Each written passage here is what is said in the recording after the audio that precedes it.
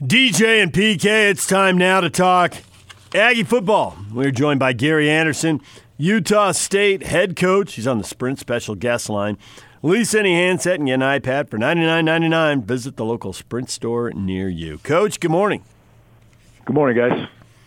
So you've had the weekend, like Aggie fans who've been spending the weekend mulling over what could have gone differently, what could have been done differently, and you've had the same amount of time to look at the film and think that.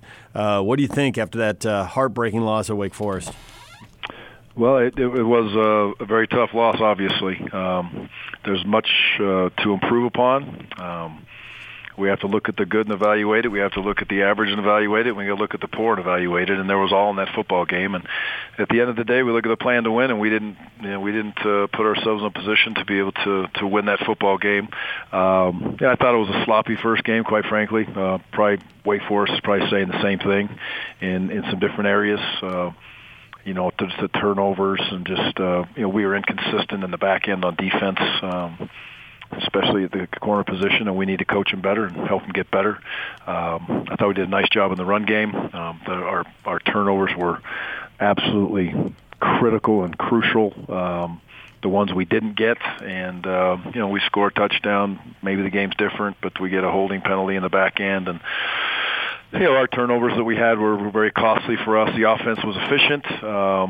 You get 600-plus yards, 35 points in that many yards, you'd want more points. And that's what we look at and we understand and evaluate. But I did some good things. Some kids made some tremendous plays. I think Stiosi had a great game and made some tremendous plays. And the throw game overall was a positive, except for obviously the interceptions.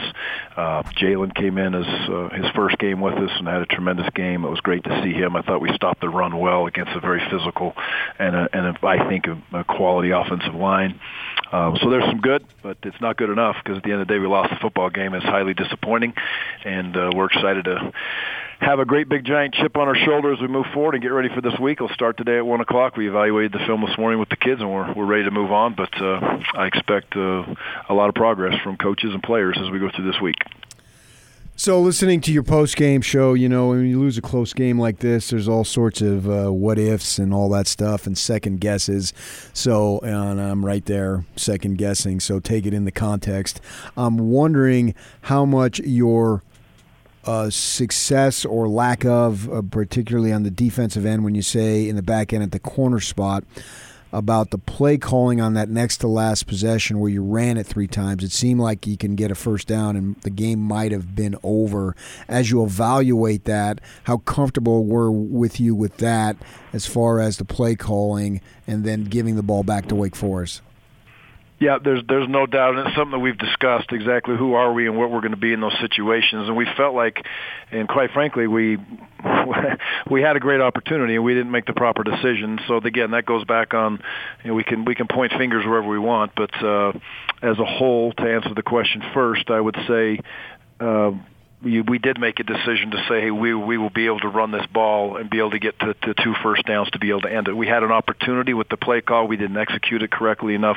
They were bringing pressure, yada, yada, yada at the end. But that is something that we have discussed is our philosophy at that point going to be to, be who we are and throw the ball in the situation and be able to deal with the what comes our way, or is it a team that we think that we could, run the ball and get those first downs. That's kind of a little bit of a week-to-week scenario and situation, I believe. First game, we felt that was our plan, was to go in there. We felt if we got in that spot, we could get in there and run it, and it failed. And so we have to be able to reevaluate that and see where we go, and it'll change week by week by opponent, by defense that we're facing. But, there's a lot of those things, and I look at myself and say, you should have kicked the first field goal too. And it's a 3-point game, like you said. There's probably 30 things on both sides of the ball. We don't stop one of those fourth downs. They do this, we do that. So it's a back and forth game, and those are things that are agonizing to look at and have to go through. But they do have to be discussed and make sure we're doing what we believe is best for the kids in the program to execute in those critical moments. So with all the new offensive starters, I wasn't really sure who you were going to be. Thought you'd want to highlight Jordan Love if you had the talent around him to do it. 48 passes, 31 rushes. Is that who you are going forward? Because that surprised me a little bit. I'm not going to kid you. Yeah, I think we'd like to be more of a 50-50 team in the correct scenario. Well, you're breaking a new offensive line. It's an extremely aggressive defense. But if the day has given us an opportunity to be able to throw the ball, we had some big plays. Do we want to be able to run the ball better and be more effective? We had some big runs, just like we had some big pass plays. And I would say if we're going to be a quality offense, we need to be better in the controlled passing game, and we need to be much better in the short yardage run game. It wasn't just one time we didn't succeed in the short yardage; it was basically every time. So that would lead you to say we're not running the ball effectively. We better try to throw the ball to be able to get it down the field and be able to score in a game that was obviously going to be a fairly high-scoring affair. So if we had a perfect pitcher, I'd like to be close to a 50-50 team, maybe with the Jordan Love 60-40 towards the throw because he is such a talented young man. But on that day it was a little bit more obviously towards the throw. No excuses, and you'll be the first to say that for sure. We all know that from you. I'm wondering how much of the newness of the situation, and by newness I mean entirely a new coaching staff and all that, played into maybe a defeat. I don't think it was not a factor at all. Kids traveled extremely well. We walked them through all the scenarios. I don't think there was any newness other than the fact that it was a game day. They traveled across the country very well. Just class act kids from top to bottom. I don't think anything of the game day as far as what happened with the game and where it went. I think we were playing a good football team. We'll see as the year goes on how good we both are, but I think it was two good football teams that battled out. It came down to the last play of the game, and we're both going to look ourselves and evaluate and say, as you do every game, but in first games you look back and say, hey, there's a lot of plays that could have gone here or could have gone there that would have given us an opportunity to be able to win the football game. And not point fingers in a negative way, but actually look at ourselves and say, hey, we can definitely improve. But there was some really good things. I thought our defensive line stood up against a big, physical, stout group. We knew we were going to have a struggle with those receivers. Those receivers are tall, they're big, they're physical, they're very talented players. We knew that was going to be an issue. But we need to play better back there, even though that was an issue. Again, it's not an excuse. It's something that we got to look at and say we need to play better against bigger, taller receivers and give ourselves an opportunity, which, we worked through the scheme to try to help them as we went through it. But, sometimes every coverage is man coverage, and we got to do our best to be able to play in that position. And it goes through. We didn't punt the ball as well as we should have. But other things we did great. So, no excuses as far as, hey, we, first time traveling, blah, blah, blah, whatever it's going to be, new coaches. I thought the kids handled the scenario very, very well. Gary, they ran 105 plays. What can you do to shorten the game and get them off the field? Because if you have to defend 105 plays, they're going to be problems. Can't do it. You got to filter that in and understand where they're at. And the biggest thing is a lot of times they had the ability, and this offense likes to say they like to play 1st and 10, and then they'll throw the ball around and do what they do a little bit. But ultimately, their goal is to get 4 or 5 yards and stay in control down the second down and be at 3rd and short and have their RPOs in there. They don't like to drop back pass, and they were able to do that a little bit too much at the time. And then we obviously we had a few turnovers in that situation that they gave them the ball back, and the hard ones are when you get a 15-play drive, we end up stopping them, they get no points, and then two or three plays later we're right back on the field. So when you're playing with pace, you have to understand that is going to come your way. That's part of the drill. Now 105 snaps, no, that's not what we want. So what we're getting is we did not have sustained drives on offense. When we scored, they were fast, they were quick, which is awesome. And keep the pedal to the metal and be able to go and score. If you can score fast, that's great. But there still needs to be some times when, we're running the ball effectively, we're moving the ball down the field. Even though we're still playing with pace, we're on the field for a little bit.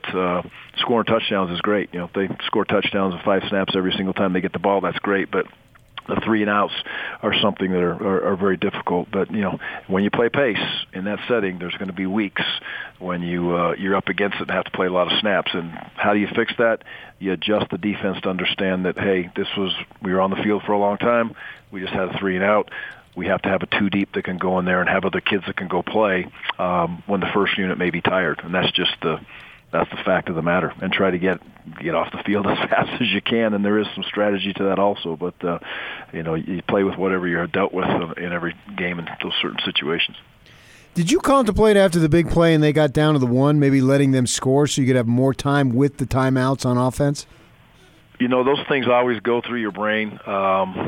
It's just not in my DNA to do that. I can't do it. Yes, did I think about that? I just can't. I can't tell a team to let somebody go score. I'm not built that way. So, right, wrong, or indifferent, and it almost worked out. Yeah, we it almost were a play did. away Yeah, from having it worked fourth out. down. So, yep. And then we got the ball back, but that should carry us in those short yardage situations for those kids to be able to bow up and understand. They did it all game long. I mean, they played as well as I've ever had a team play as far as many short yardage situations that they got put in the first game of the year. It's incredible the way they made the stops that they made. So, they bowed up. They fought their tails off in that situation, and and then at the end we still had a chance. Even though they scored, we still got the ball back there, and then obviously we make a critical mistake, and the game's over. But it's all those mistakes that were made, those critical mistakes, those situations, those scenarios on offense, defense, and special teams. No one needs to look in the mirror more than the coaches do to make sure we get the kids in the spots that we need to, and the kids also need to take responsibility. I think we all have, but we also need to look at the good that we did and make sure that that's a damn good team we played, and we did a lot of good things, and so we need to continue to build on both areas. So the long-running storyline at Utah, throwing the ball and the receivers unable to make plays, and it just seems to go on and on and on, and it frustrates Ute fans. And then you get 2 Ute transfers, and Siaosi Mariner has 8 catches for 118 yards. The touchdown catch was a big-time highlight reel play. Caleb Repp had 5 catches for 59 yards. How does this happen? Receivers who can't make plays or can't get on the field are suddenly in a starring role on the road against a Power 5 opponent. I don't know anything about that part of it. I'm glad they're on our team, and it's fun to see those 2 kids have some success. They were in, and they had success. It's not like those kids never did anything positive at Utah. They had some very, very good success, and on either side of the ball where Caleb was playing, and Siaosi has obviously been a whole bunch of reps at Utah and had some exciting moments in his career there. We're just happy that he's in our program now and had a great game, and we need that. We need to. We are a high-powered offense, and we pride ourselves on kids that turn around and make plays and do those special things that they were able to do in that setting. So, it was a great just to see Siaosi with a big smile on his face during the game. Obviously, the outcome didn't have a smile on his face, but. He's a competitor. He's a tough-minded kid, and Caleb's the same way. And I thought Nick came in and played very, very well as a defensive end also for us. He's solidified himself as a major, major contributor on our defensive side of the ball after game 1. It's a long ways away, obviously, and you're just focused at the present and on the present. But I'm wondering, what are your thoughts about the Mountain West when you look at, obviously, Boise State, Wyoming, CSU puts up a ton of points. I mean, these are your opponents. They're down the line, but did you have any initial thoughts on how well these teams looked, how good these teams looked? I absolutely have initial thoughts on that, and I shared it with the leadership committee this morning. They have to look at game 1, and you understand you have to, when your enemy's out there on the horizon, you still have to study your enemy. And that's it's an important factor. And right now we have a 1-game ability to look at them and study them and understand who they are, and maybe just from a simple score from what we see at this point. But there's quality. There's quality coming at us. There's explosive offenses. There's some teams that won huge games at their homes. You look what Boise did to Florida State. You can't underestimate that. That's a powerful, powerful, powerful victory on the road. All the adversity that they fought, that they dealt with, and they're an experienced team. They got that offensive line that's extremely experienced, and Boise just basically wore out Florida State. I mean, wore them out, period. And no one can say that they didn't, because they did, and that's highly impressive. What Wyoming did, what Nevada did. So we got quality opponents. There is no layups. There is no easy outs in this league this year. It's going to be very, very interesting to see it play out, because I think it is highly competitive, and we know with the flop within our schedule that we have got ourselves into some big boy fights with some quality teams that will be excited to play us, and we'll be excited to play them, and with the likes of the Fresnos and the San Diego States, and so on as we move forward.